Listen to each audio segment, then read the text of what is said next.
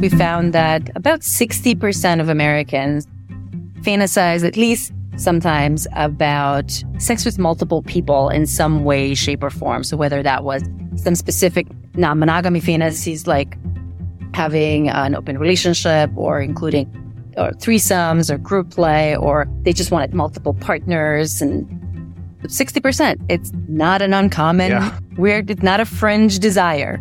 It may still be an uncommon practice for a lot of people, especially doing it in the, negotiated way. But as a desire, as a fantasy, it's pretty present. Welcome to the Multi-Amory Podcast. I'm Jace. I'm Emily. And I'm Dedeker. We believe in looking to the future of relationships, not maintaining the status quo of the past. So whether you're monogamous, polyamorous, swinging, casually dating, or if you just do relationships differently, we see you, and we're here for you.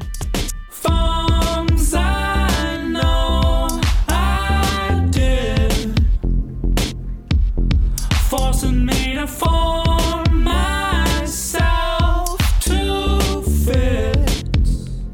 On this episode of the Multi-Amory Podcast, we are back to answer questions from some of our listeners, and we are joined by a very special guest, Dr. Zhana Vrangalova. She is a relationship scientist, consultant, and NYU adjunct professor of human sexuality. She's a world-renowned expert in non-monogamy and creator of Open Smarter, an online course that guides couples and individuals to identify and navigate the relationship type best suited for their unique personality and life circumstances. So together, we're going to be talking a little bit about some research that Dr. Zhana has done, as well as answering some listener questions. As always, when we're talking about listener questions, we need to give the caveat that we only get a little snippet of this, so we will do our best to answer the question in a way that's helpful, not only for the question asker, but for other people who might be in a similar situation.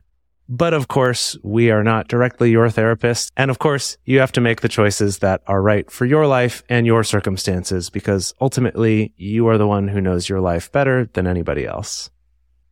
So I want to go back to the beginning. I always love asking people how you got into this work and into this particular niche, looking at non-monogamy and non-traditional relationships. What was the journey for you? The journey was a very personal one. I was a very sexual kid for as long as I can remember, growing up in a fairly conservative, kind of traditional culture in Macedonia, a small country in Southeast Europe. And I was not supposed to want any of the things that I wanted, that I was curious about, from casual sex to non-monogamy to kinky sex to non-heterosexual attractions and sex. And so all of these things existed as curiosities in me, and I was a wild child. So I acted on all of them as much as I could, as well as I could do that in the environment of shame and stigma and judgment and lack of role models and lack of information and lack of respect for anything from consent to sexual health to all of the things that you might want to pay attention to when you are, when you're trying to navigate these kind of higher risk behaviors or higher novelty types of experiences. And since that had been such a big part of my teenage years growing up, I did my BA in psychology, and I had done some undergraduate research on sex-related topics. And when time came to pick a PhD topic, and I knew I was going to do a PhD, I always was very curious about science and knowledge, and I wanted to create more knowledge. And that was kind of a dream that I was going to live in New York and I was going to have a PhD. And And check. Yeah. Yeah. So when time came to decide, okay, what am I going to focus on within the psychology realm? I kind of asked myself this one question of, well, what's the one thing that is going to keep your interest for the rest of your life? Because once you do a PhD, you're going to get stuck with that topic. You're going to study that for at least 5 years, probably more like 7 years. And you don't want that to go to waste to then go do something completely different. So it was almost a no-brainer. Of course it was going to be sexuality. It's the most fascinating topic that I can think of when it comes to humans, especially because we have such an ambivalent relationship with it, right? Most of us have a need for it in one way, shape, or form for sex, love, and relationships. And yet we create so many obstacles to people being able to live their true, fulfilled, authentic sex and love lives. And especially in a way that's healthy for themselves and for the people that they engage in, especially if they, color outside the lines that society gives us, which tends to be a pretty narrow spectrum of things that we can have. So given my history and this interest in how can we do this well, I knew I wanted to study these non-traditional sex and relationship lifestyles, and how do the people who have those desires, how do we navigate those relationships in a way that is healthy for ourselves and for other people, and maintain physical, mental, emotional, and social health and connectedness. So that's what guided me to Cornell and studying casual sex, non-monogamy, sexual orientation, and I've stayed with that topic ever since. So to rewind a bit, and again, thinking about your personal history, so you grew up in this much more conservative culture, and then you moved to the US and found that we're just like so sex positive and just so great and like communicative and knowledgeable and embrace our sexuality. Oh, yeah, that's exactly what I experienced. I mean, luckily in New York, that is somewhat true, or certainly more true of New York. Somewhat. Yeah, than in many other parts of the US. Luckily, I had spent a summer in Tampa, Florida when I was 14. And so I realized that everywhere else in America is not New York. That New York is special and different. Mm-hmm. So that was not a shock. The 14-year-old Zhana was very shocked that when she realized that Tampa was not New York. Well, we all have to learn at some point. So the secret has to come out at some point. So yeah, I mean, it was to some extent a culture shock, or getting to know a different culture that had different norms and rules around sexuality that in many ways were similar. A lot of the shame and the stigma that I was seeing and experiencing in Macedonia were certainly present at Cornell amongst the undergrad and grad students. And yet other things were different. There was so much more binge drinking, for example, in the US that I'd never really experienced in Macedonia. And that, especially when you talk about casual sex, that adds a whole nother layer of risk and complexity. And why are we doing this? What is this doing to the healthy and ethical way of actually engaging in this practice? And so, yeah, it's been fascinating, learning how this is playing out in this country. Yeah, I guess that makes sense. That I do think, I mean, not that this is unique to the States, but yeah, I do think it's like casual sex and like hookup culture to a certain extent goes hand in hand with the drinking culture as well, which makes it complicated. Can you talk to us also about your course, Open Smarter, and sort of how you created that, what went into that, and a little bit about the course itself as well? Sure. So I have this online course that people can take on their own time called Open Smarter that helps people figure out what kind of relationship type they want to be in, right? Of all of the different options that we now have, finally, we have options more than just monogamy or, celibacy, or you have to stay single for the rest of your life. Mm-hmm. Now we have options. Those are some of the options, but there are more. And yet these days there's a lot of confusion. I feel like there are a lot of different terms being thrown around of the different types of relationships that you can have. A lot of these options are not necessarily clear as to what it is and what would be the right one for me. And so I wanted to use, especially not in any systematic way. So I see a lot of people in my audience, with my clients, my consulting clients, I see a lot of people kind of shooting in the dark, going blind through all of the different options without really thinking it through and without really using any kind of compass to help them orient themselves on this map, which is already very complicated. And so the idea behind the Open Smarter course was to some extent simplify and condense the map into a somewhat more manageable landscape and map, and then provide compass for people to figure out what is more likely to lead to a successful and fulfilling relationship for them. And then how to actually do it well once they are in whatever relationship they're in. So yeah, after doing a lot of research on the different relationship types in non-monogamy, a lot of consulting, a lot of speaking and writing, that was an obvious next step to give people this kind of more practical applied tool for, Yeah, because you mentioned clients, and this is a trend that I've seen with my own clients, and I'm wondering if you've seen the same, that, and again, this is all anecdotal. I haven't done any of my own empirical research on this. It's purely from my own sample set of my own client base, but where it feels like people who are already partnered and exploring different types of relationships, while that in itself presents its own challenges, I feel like there's a certain amount where it's easier, where you have this other person to kind of bounce ideas off of and to like, let's experiment with, let's try swinging, or let's try these different versions of like group sex, or let's try dating separately or whatever. And then when I work with people who are quote unquote single, like let's say unpartnered, I feel like those are the people that sometimes feel the most adrift at sea. At least that's the way people have described it. Of, I know that I don't want to go down the traditional track of monogamy, but I'm just in this sea of like trying to find partnership, and I know it's not going to be monogamy, but like, how do I then tailor what I want? How do I communicate to people? If I'm wishy-washy, how do I find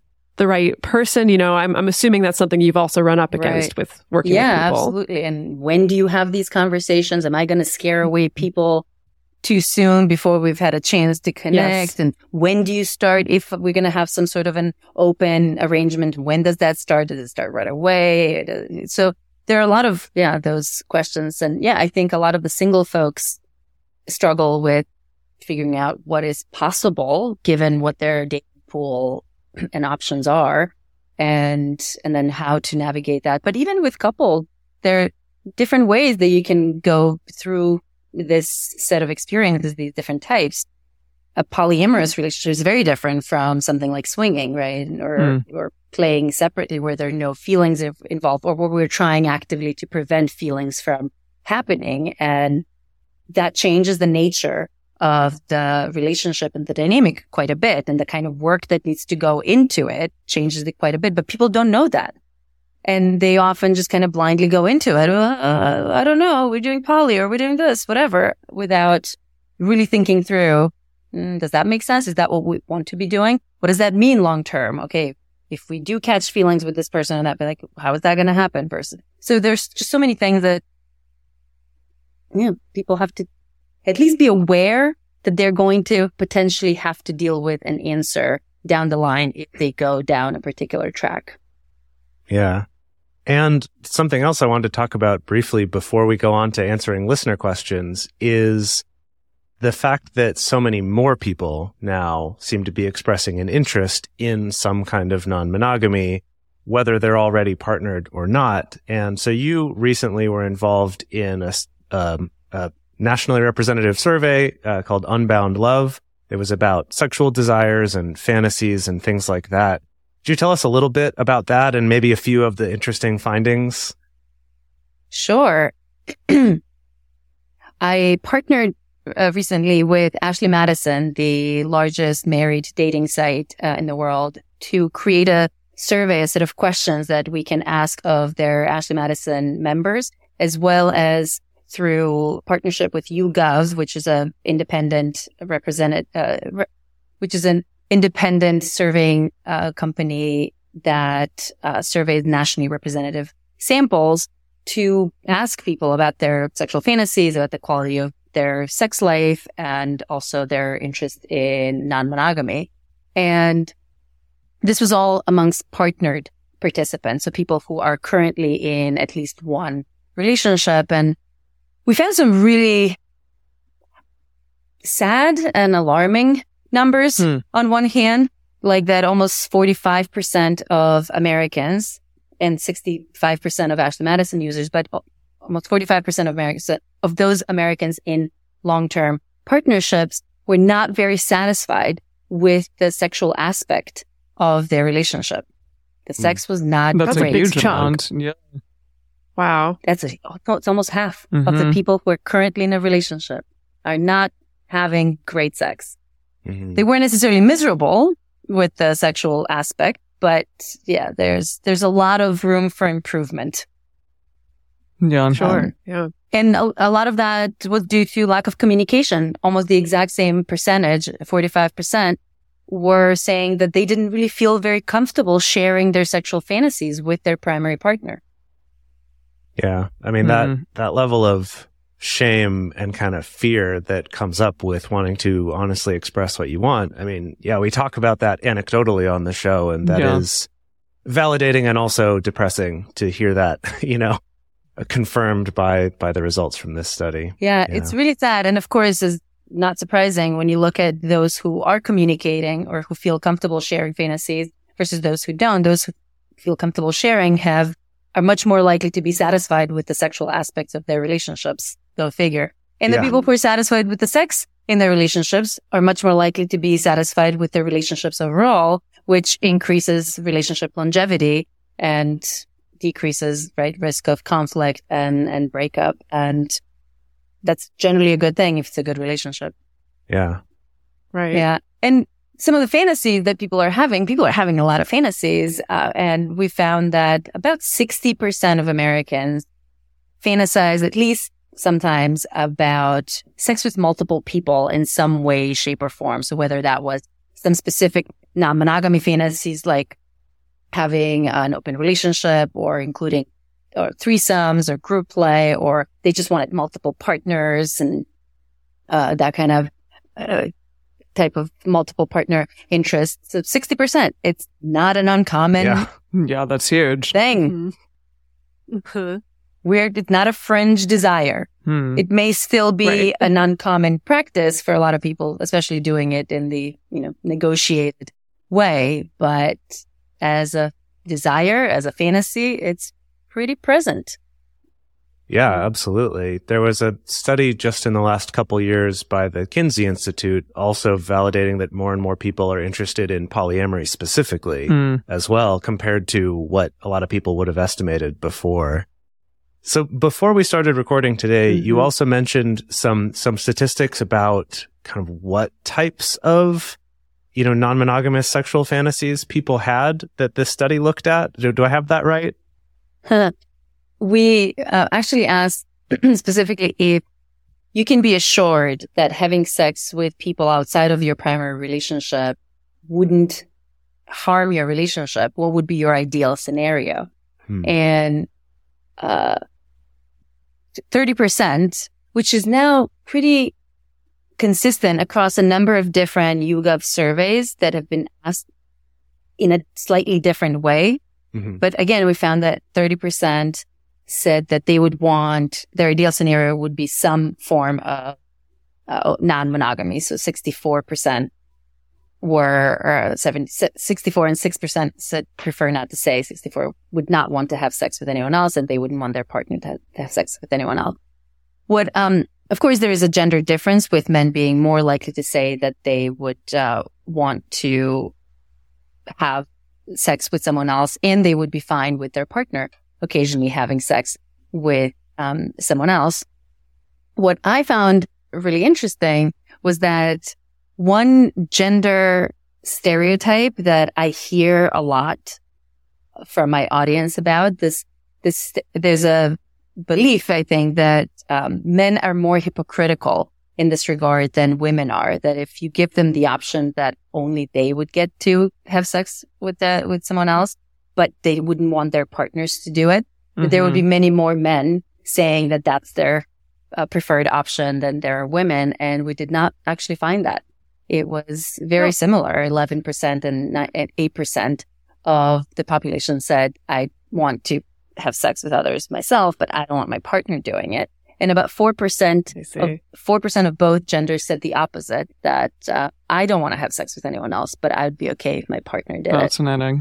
Yeah. Wow. Oh, wow. So it was about the same along. The only gender difference was in the both, right? So 23% of men and 8% of women. So that was a significant, gender difference. Yeah, that is. Wow. Would be okay with having sex with other people and also their partner having sex with other people. Exactly. Yeah. And this is, as I said, fairly consistent both in terms of the general percentage that are curious or interested in or would be open to some form of non-monogamy, and it's consistent in the gender differences, especially among heterosexual folks. We see a pretty significant gender difference with men always being more interested than women, and we can discuss why and how Sure. where that comes from, the biology and the socialization that go with it. But I'm curious to see if that gap keeps closing over time. Yeah. Yeah, I think it will, because I do feel like I've seen some other studies where the results have been a little bit flipped, right? And of course, like none of this means that it's like set in stone or it's the final word on things. But I do think that there's more and more evidence to suggest,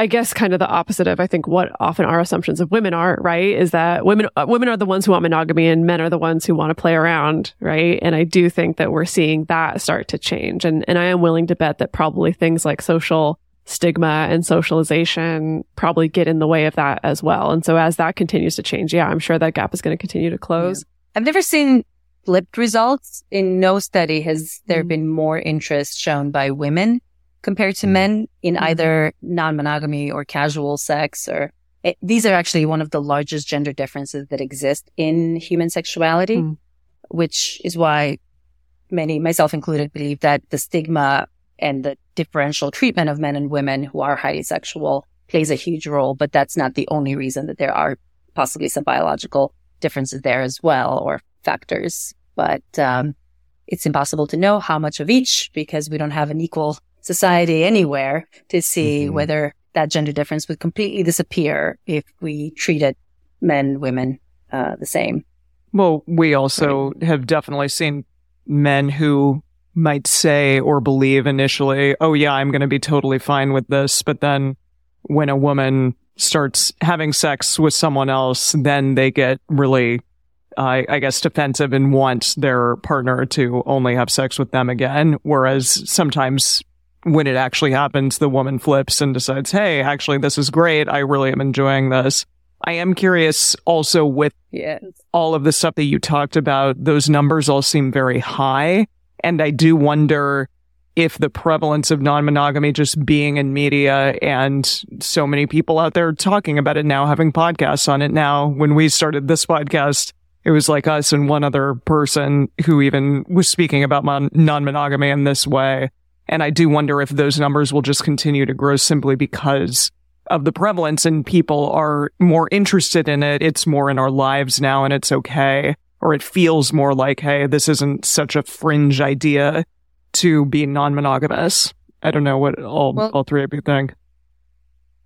Yeah, clearly this is more in the media, and it's no longer a fringe option, at least as a possibility in people's mind. Because if you have 30% of the population saying, at least I'm curious or interested in this, that's not fringe. Right. Now, that's a great point. Like, are all of these people would they actually engage in non-monogamy if given the opportunity? We don't know. There's a difference between interest and actual behavior. How many of them will try, but then realize, oh, this is not for me. This is way too hard or whatever. That's another question. And I'm actually curious, specifically this gender difference that I mentioned, or lack of gender difference. I wonder how many of those men who said, I want to have sex with other people, but I don't want, or I want, and I'm okay with my partner doing it as well. How many of them are thinking, if it was other women, but not other men? 100%. That's a good question. Yeah. Yes. That's a common one. It's a real common one. Yeah. Just to throw it out there. Yeah. Yeah. So let's get into some listener questions, shall we? Yes, let's do it. All right. The first one is, how do you navigate exploring a poly relationship with two people who are open, quote unquote, open to the idea of poly, but are uncomfortable with or don't want to have any of the conversations around needs / wants / boundaries that seem so important to building healthy poly relationships? I feel like this literally ties to what you mentioned earlier, Dr. Zhana, about like the single being like, when do I have this conversation? How do I scare them? Is it going to scare them off? What are your thoughts? You can't have a poly relationship without discussing needs, wants, and boundaries. Unless you want a disaster. I mean, that's what I would say. Either if you're curious and open about it, okay, then whenever you're ready, let's talk about it, and then create whatever it is that we want to. I don't know how you create a poly relationship without discussing, and that being a huge risk for a lot of stuff going wrong. Yeah. For me, it makes me want to ask the question of, when you say they're uncomfortable with or don't want to have any of the conversations around that, I would want to ask some more specifics there of what is it that they're uncomfortable with? Is it that they don't want to just talk for like a year before doing it? In which case I'm like, yeah, okay, sure. Some people think you have to do that and you don't. Fair. Sometimes it's like, I need to experience it a little to even know what I care about and what matters to me. But if it's this, like, I can't even get myself to talk about my concerns or my feelings about this at all, that to me is a sign of some bigger problems. Problems is maybe harsh to say, but some bigger things issues that they would need to get past and kind of work on first before they could even hope to have healthy conversations and healthy polyamorous relationships, or honestly monogamous relationships for that matter. Yeah, the sort of red flag per se, kind of that I saw initially with this is the way in which it was talked about, like two people being open to polyamorous relationships. To me, that almost sounds as though they'd be curious about it, or they maybe could try it for a little bit or go along with it, but not necessarily want to do the internal work involved. And the kind of restructuring of what relationships are and can be, all of that, that goes into having a non-monogamous relationship. I don't know. I would really want to have a longer conversation with these people about it, because at this point it seems like it's a little wishy-washy. And especially if somebody isn't interested in doing kind of the work on needs and boundaries and wants, and why would you even want to get into a polyamorous relationship? Is it just simply because you want to stay in some sort of relationship with this person and that's the only way in which to do it? I think there has to be more of an anchor, as Lola Phoenix put it on one of our previous episodes, an anchor for why you want to be non-monogamous in the first place. And it can't be, I just want to do it because I want to stay in a relationship with this other person. Is the flavor that I want to rope in is I want to think about and talk about what makes people uncomfortable talking about these things, because I don't think it's purely just pointing the finger of, oh, this person is lazy or, oh, this person is emotionally stunted or not evolved enough or anything like that. Like, I think about, there's a lot of cultural forces, I think, that discourage feeling comfortable with talking about these things. And it reminds me of a story of a friend of mine recently who kind of struck up a flirtation with somebody new. And this friend happens to be non-monogamous, struck up a flirtation with somebody new that he just met. It was kind of heading, this was an extended flirtation. It was starting to head towards sex or a hookup or whatever. And that he had a talk with her about, like, hey, just so you know, I'm not interested in monogamy. These are my relationship preferences. This is how I go about my life. But if you're cool with that, like, great, let's move forward. And that the conversation was upsetting for this other person, and it turned into like a little bit of a falling out. And he shared with me that, like, all of his non-monogamous friends were like, yeah, you did the right thing. You expressed ahead of time and tried to set some expectations and some boundaries and to be clear. And that all of his traditional monogamous friends were like, why would you bring up that conversation right then?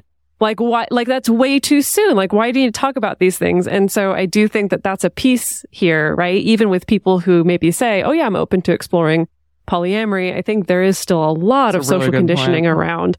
Whoa. If you're talking about that kind of stuff, that's like saying right out the gate, I want to marry you and have your babies. And that is going to scare people away. So I guess I'm kind of wondering, when we think about the cultural level of this, like, how do you swim in those waters? And I don't know that there is one way, right, to do that, one right way to do that. Like, when do you say, when is the right time? If half the people think, or, some people think, well, you said something too soon, and other people think, yeah, no, you did the right thing.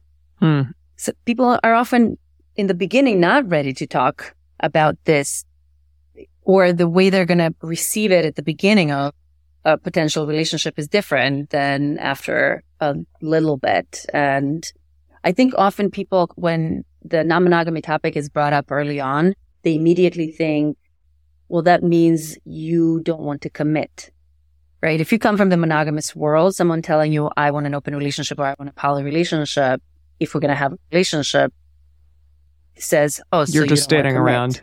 Yeah. Yeah. Right. And they don't potentially want that, so we're not even going to go there.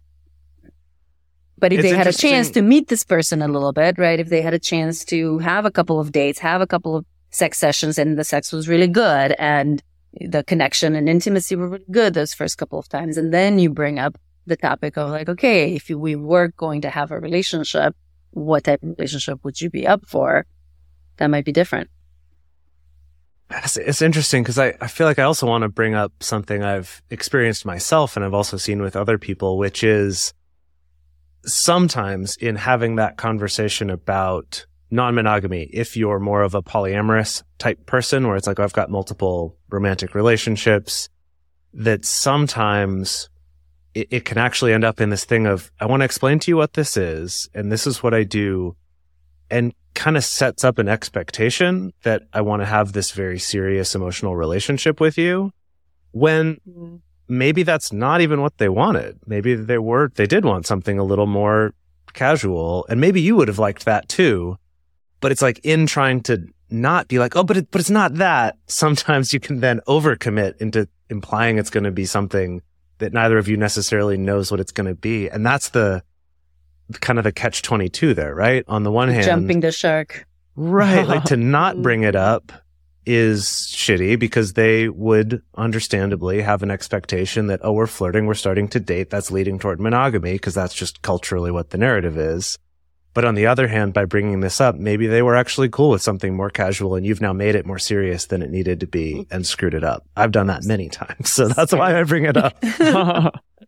It's complicated.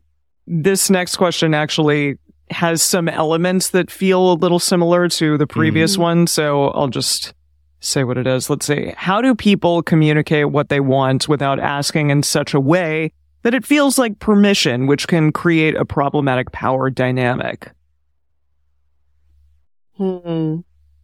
Yeah, so this question did not come with a ton of backstory, so we're going to be guessing a little bit. My assumption here is, because I think this is a similar question that I see get asked in our communities a lot, is this idea behind, well, for example, like, I don't know, I'm going to make plans to go on a first date this weekend. And I'm going to communicate that to my live-in partner because they're my live-in partner. And so they need to know, oh, I'm not going to be around to feed the cats tonight or whatever.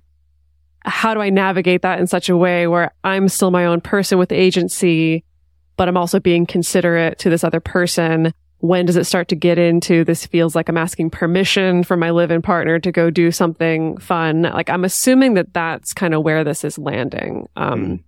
I don't know if y'all have seen these kind of situations crop up before, if you would agree with that read. Definitely. I've also found this to come up where sometimes it's not even just I've made plans and so I'm telling my existing partner about it so they can plan around it. But sometimes it's this thing of, I want to do something with this other partner. But we haven't made any concrete plans yet. I haven't even offered dates yet. So I'm just thinking about what might be good timing.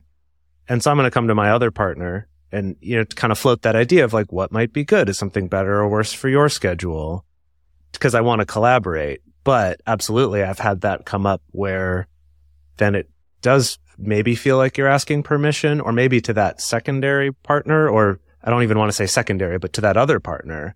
If they know that's the conversation you had, it might feel like, oh, so you're going on a date with me just when it's convenient for your other partner and not when you want to with me. That it can get a little bit tricky in that dynamic. At least that's been my experience from years ago. People should understand that we have to navigate multiple schedules. And if we have, prior arrangements or there are existing dynamics that we kind of need to make sure are not being neglected or, forgotten, then I don't know.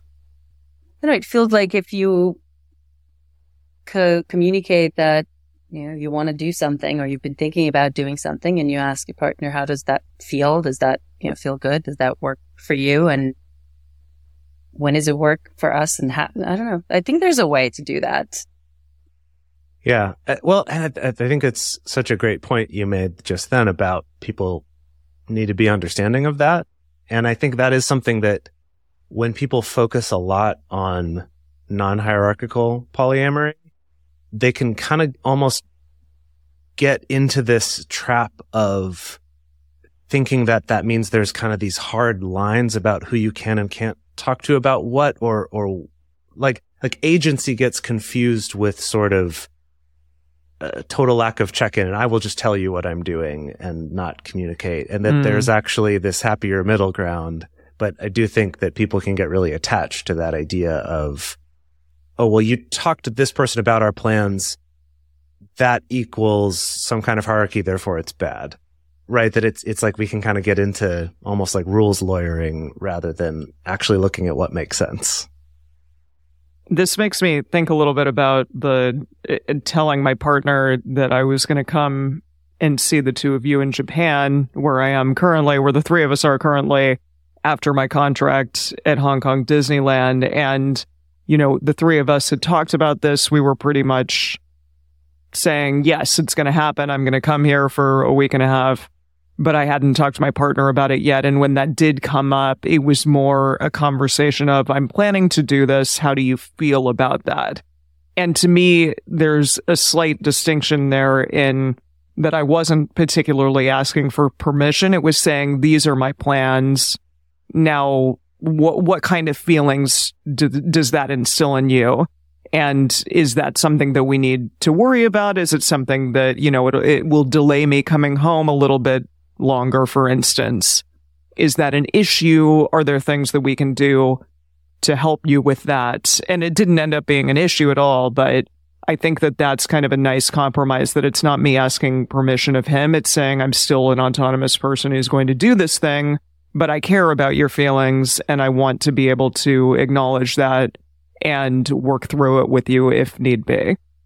Exactly. That you're showing consideration for how they might feel. That's why I said the first question is how do you feel? How do you feel about this? Exactly. That I'm either planning on doing or have done. Well, have done is already past permission stage, but Right. But yeah, and it's a nice thing to do when you have a partner that is in your life on a regular basis, right? To make sure that what you are doing with the other partners is not going past what they can handle, without you providing some additional reassurance or some accommodations of some sort that they really need. Because we can't know that. But I think also there's a step beyond where we're looking more at the ecosystem of the relationship, because even to take like Emily's example, is we still have to look at what happens after you ask that question, right? Like, let's say that your partner maybe had some difficult feelings that came up. Maybe it was like, oh, I thought you were going to be back earlier. Oh, I'm going to miss you. Oh, but I had these plans. That there's a difference between like, does your partner express that and then is very clear of like, no, you cannot do this. Like I'm revoking permission. And so you better come back home. Or is it, oh, gosh, actually, I'm having some really difficult feelings about this coming up. And also I can understand you wanting to do this fun thing. Can we sit and have a conversation about how we try to get both of those things met? Yeah. Right. Like it also goes into the broader ecosystem of the relationship, because you can, I think, pose a question like that of, hey, I want to do this thing. Just wanted to run it by you or check in with you or collaborate with you. And someone can still be very controlling and kind of treat it like it's a permission granted or not granted situation. Well, then that's a problem with that person then crossing a boundary in a way, or crossing an agreement where, did I need to ask permission for this? Why are you making me feel like I'm asking permission? Or why are you going back on what we had agreed, that there is no veto powers here and that I can make these autonomous decisions, that we can work together and we can work on mitigating some of the negative feelings that come up, but you can't say no. Yeah. So we have a couple more questions from listeners that we want to get to today, but first we're going to take a quick break to talk about some ways you can support this show. If this is content that you enjoy and you appreciate the fact that we're able to put this out there into the world for everyone for free. The way that we do that is with our sponsors. And so if you can take a moment to listen to these, and if anything seems interesting to you, go check it out. That does directly help support our show.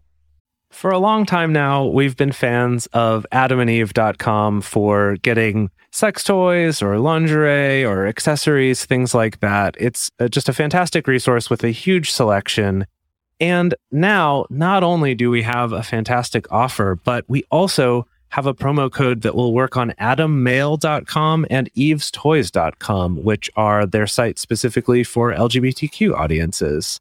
And our code is fantastic. It's 50% off of almost any item in the store and free discreet shipping when you use our code MULTI.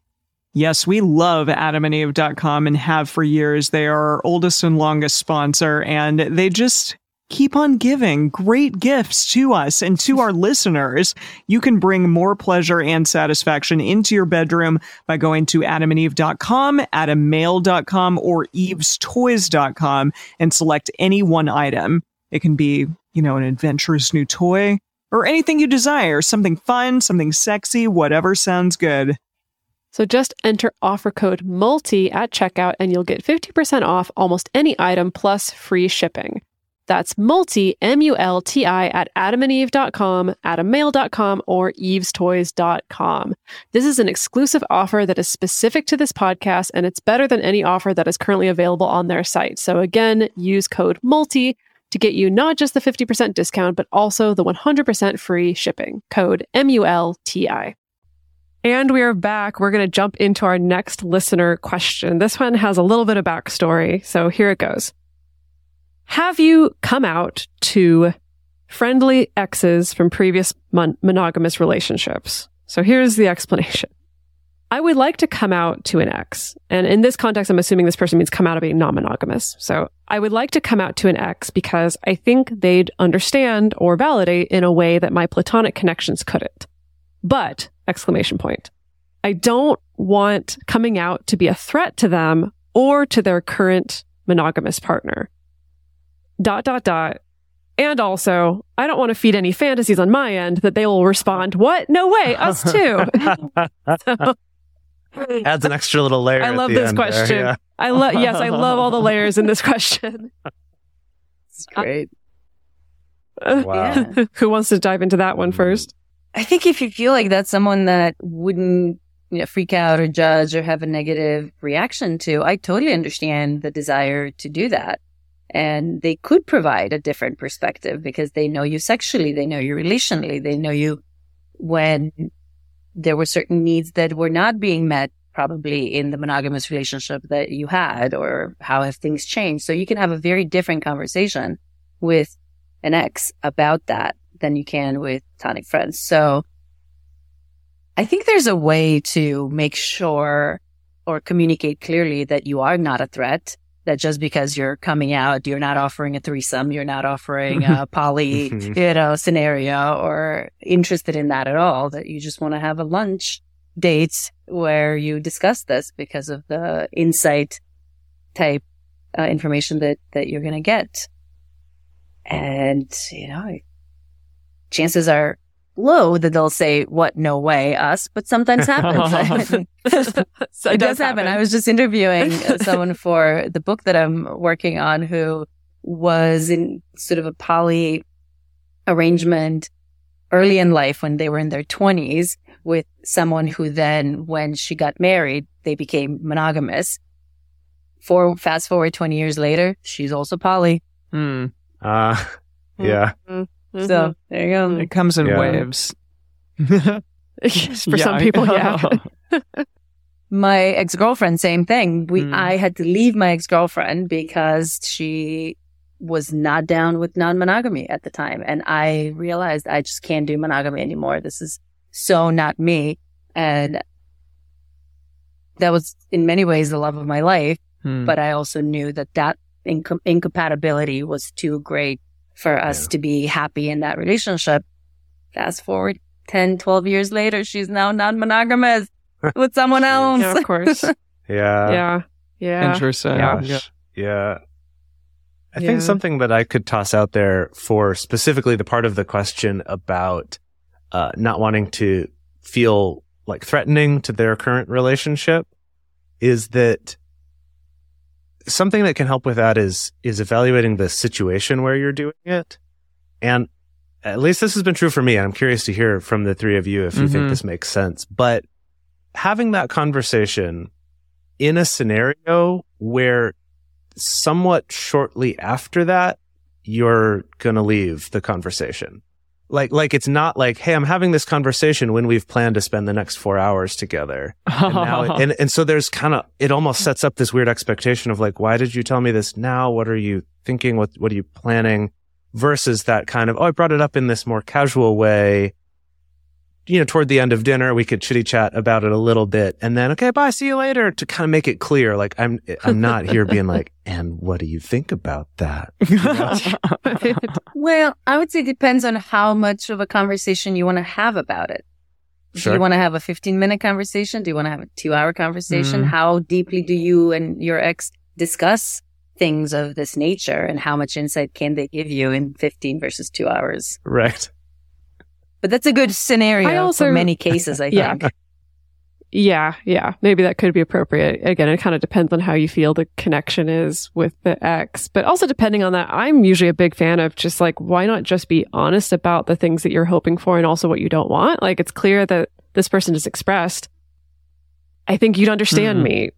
Or like, I really would want to be able to talk to these things to you, just literally in a way that I can't talk to anybody else about, right? Like, I think you can be honest about that, right? Like, it seems like that's the reason why you want to come out in the first place. Like, it's okay to just kind of put that on the table. And I also think it's okay to, again, if you feel like this would be received okay, to be honest about like, and I'm not doing this with any kind of weird agenda, and I'm not trying to make things weird. And I also really want to support the happiness of you and your current partner. You know, like, I think it's okay to just be upfront about, this is what I want and this is what I don't want, and here's what I have to say. I will say for the three of us, and potentially this is also a thing that happens to you, Dr. Zhana, but that when word gets out that you run a polyamorous podcast or that you've written books on these things or whatever, people will come to you, or they will already know that you have been involved in this in some way and be interested. And they will volunteer the information and ask a bunch of questions and all of those things. So I think even if you're not on a podcast for the last million years about this, it still may get out there, especially if they are on your social media or you have pictures of you with multiple partners, things like that. So maybe it's not, although not everybody has that luxury clearly, and some people, are not out publicly. So maybe that's not going to be the case with everyone. But I am interested I think because it is so prevalent now, maybe somebody's mind may not initially go to, oh, so you're telling me this because you secretly want to have an affair with me or something again. And it can just be a conversation and like, wow, what is that? Like, that's really interesting and fascinating. I've never thought that you would be interested in that, but now you are. So yeah, I love what you said, Dedeker, about just to be honest and upfront. And it doesn't need to be weird. It can just be chill. I don't know. That's where I'm at. I completely agree, except that people do react in ways that make it weird. People can make it weird. Yeah. And even if the ex isn't, if the ex then tells the monogamous partner about this new conversation, they might be like, okay, no more hanging out with them. That was the last lunch you ever had with them. Right. Yeah. I've seen it happen. I know you have. Yeah. Yeah, that is a tricky one. And then also depends on the relationship you have with your net ex and what they're like, because it's also possible that their partner goes, oh my gosh, they're a threat. You can't see them. And they say, no, actually, you need to chill. I'm going to hang out with them anyway. So maybe evaluate what kind of person your ex is as well, because maybe that's a concern or not based on their personality in addition to their partners. Yeah. How is the ex going to respond to that veto? Attempted veto. Right. Yeah, 100%. Should we move on to another question? Yeah. How do you keep your radar on track when dealing with topics that bring out fear and trauma in one or more people?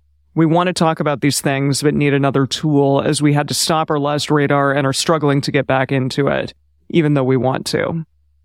So again, this is discussing our relationship tool, which is a relationship check-in method called Radar. I believe 147 is our big deep dive episode into Radar if you want to check that out. But it sounds like this person is having challenging issues with Radar kind of bringing out some trauma for them or their partner.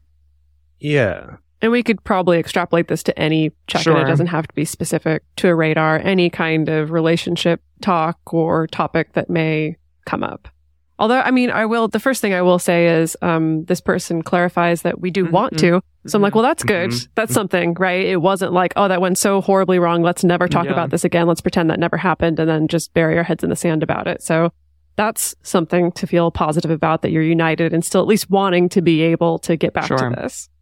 Yeah. And it sounds like at least one possible avenue is some therapy. If there's trauma and fear and it's difficult to talk with each other, maybe there's some individual or couples or thruples, whatever the situation is, therapy that needs to happen, or some mediated types of conversations about the check-ins to find out what's going on. Yeah, without knowing any of the context around it, it is a little bit hard. But they mention here, bring out fear and trauma in one or more people. So it sounds like this may be a number of different topics. Like maybe there's a few different things that different people involved have, stronger reactions to the point where we can't keep having this conversation. And so it's maybe a little bit about, I think Dr. Zhana, what you said makes a ton of sense of if it's something that a person reacts to so strongly right away that they can't even talk about it.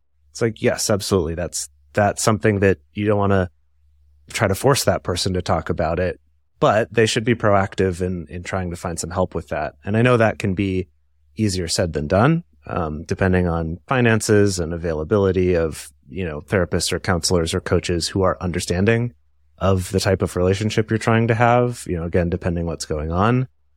But if there's any way to, definitely recommend going that direction, right? That's really important if it's to that degree.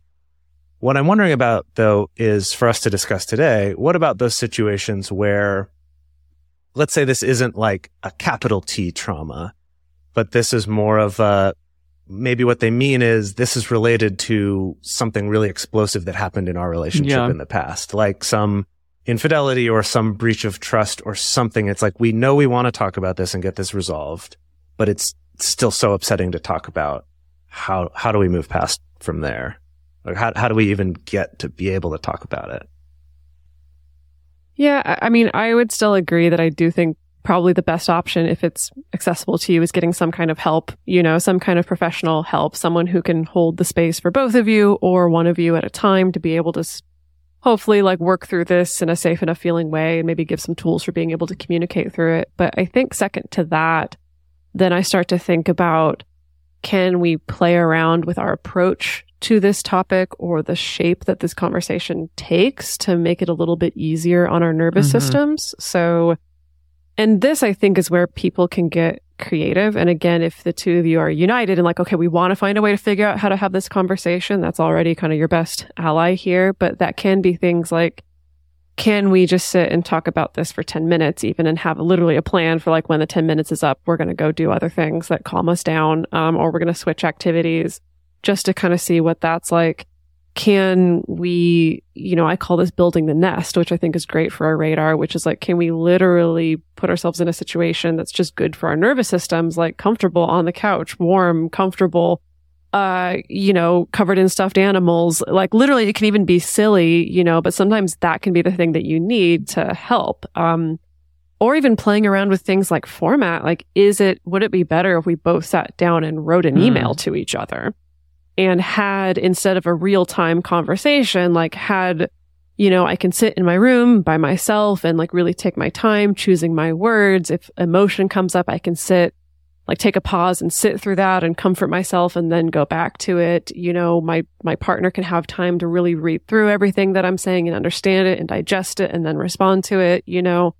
I think that, sometimes playing around, even with the approach of we're still in the same house, but we're just in separate rooms, emailing each other back and forth can still help, right? Because if it really starts to fall apart, we can still be there to talk in real time or comfort each other. But sometimes I know that we're so bombarded with like all these messages about like, don't text through fights or, or things like that. And yes, I would agree. And also if something is like so activating, sometimes having a little bit of that obstacle that helps make it a little bit less stimulating and forces you to slow down a little bit, I think can be helpful. So I think that's where my mind goes to if you're not able to like jump into a space with somebody to help you out right away. I agree. I think emails or letters are great as a way to slow down and reduce some of the emotionality and really be able to pick your words well. Because oftentimes some of these fights or communication kind of conflicts happen because people in the moment are not exactly expressing themselves precisely, and it's triggering something for no reason. And when you sit down and write, you're going to think several times before you actually send that or write that letter. And so you're going to be more careful about using your words. When rados have been really challenging for me in the past is when multiple topics kind of get compounded and it becomes this big like bubble of challenging emotion or really hard feelings. And when it's not just one, but multiple that occur over a period of time. And I think, what Dedeker said about taking it slow or doing 10 minutes a day or whatever on maybe one topic, do that over a prolonged period of time. I think that's important and maybe softens the blow of it all being potentially at one time. There are pros and cons to that. And I think we developed Radar to sort of be like a big container in which we can speak about multiple things so that we don't necessarily have to take as much time over the rest of the month or whatever to continue talking about stuff that's really challenging, when we can sort of do it in a safe space at one predetermined period of time. But that might not be the best thing for people. It might be better for them to do it once a week or once a day even, until it becomes a little bit easier to speak about. So I think, just tailor it to what your specific relationship needs, not just the way in which we presented it in an episode or something along those lines. Right.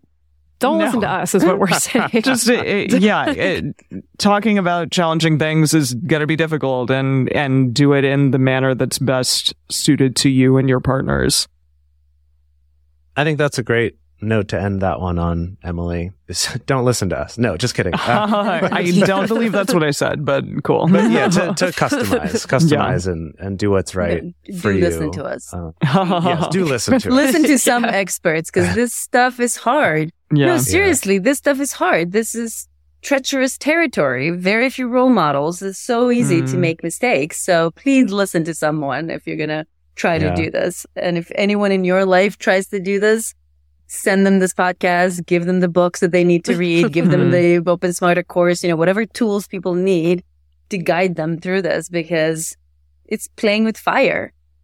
It is playing with fire. It's higher risk on multiple levels. And that doesn't mean we can't play with fire. We just need to have the right tools to know how to do it safely. Totally. Yeah. Be a fire dancer. Cool. That's what we're Love saying. that. Yeah. Or like an artisan fireworks creator. That's what I think of. Yeah, Love that. Okay. A lot of good metaphors coming up here. Well, thank you so much, Dr. Zhana, for joining us today and answering some listener questions and talking about the cool research that you've been doing. Thanks for having me. This is awesome. So before you go, can you let our listeners know a little bit about where they can find more of you and can keep up to date on all of the studies and the things that you have going on? Sure. I'm easy to find as long as you can spell my name correctly. And it's Dr. Zhana, DRZHANA is my Instagram, my Twitter, and my website, drzhana.com. And there people can find links to the Open Smarter course, as well as the free Open Smarter training that will give people an idea of what they'll find in the course. That is also super, super helpful in and of itself. So I highly recommend everyone, even those who have no interest in buying anything to go and take the Open Smarter course, the Open Smarter training. Sorry. And that's how they'll learn what's going on in my world. Nice. So the question that we're going to throw up on our Instagram stories this week, we want to hear from you. Have you been able to share your sexual fantasies with a partner, and why or why not? What made that possible for you to do, or what made it impossible for you to do? So again, that's going to be on our Instagram stories this week. The best place for you to share your thoughts with other listeners on this episode is in the episode discussion channel in our Discord server, or you can also post about it in our private Facebook group. You can get access to these groups and you can join our exclusive community by going to patreon.com/multiamory. In addition, you can share with us publicly on Twitter, Facebook, or Instagram.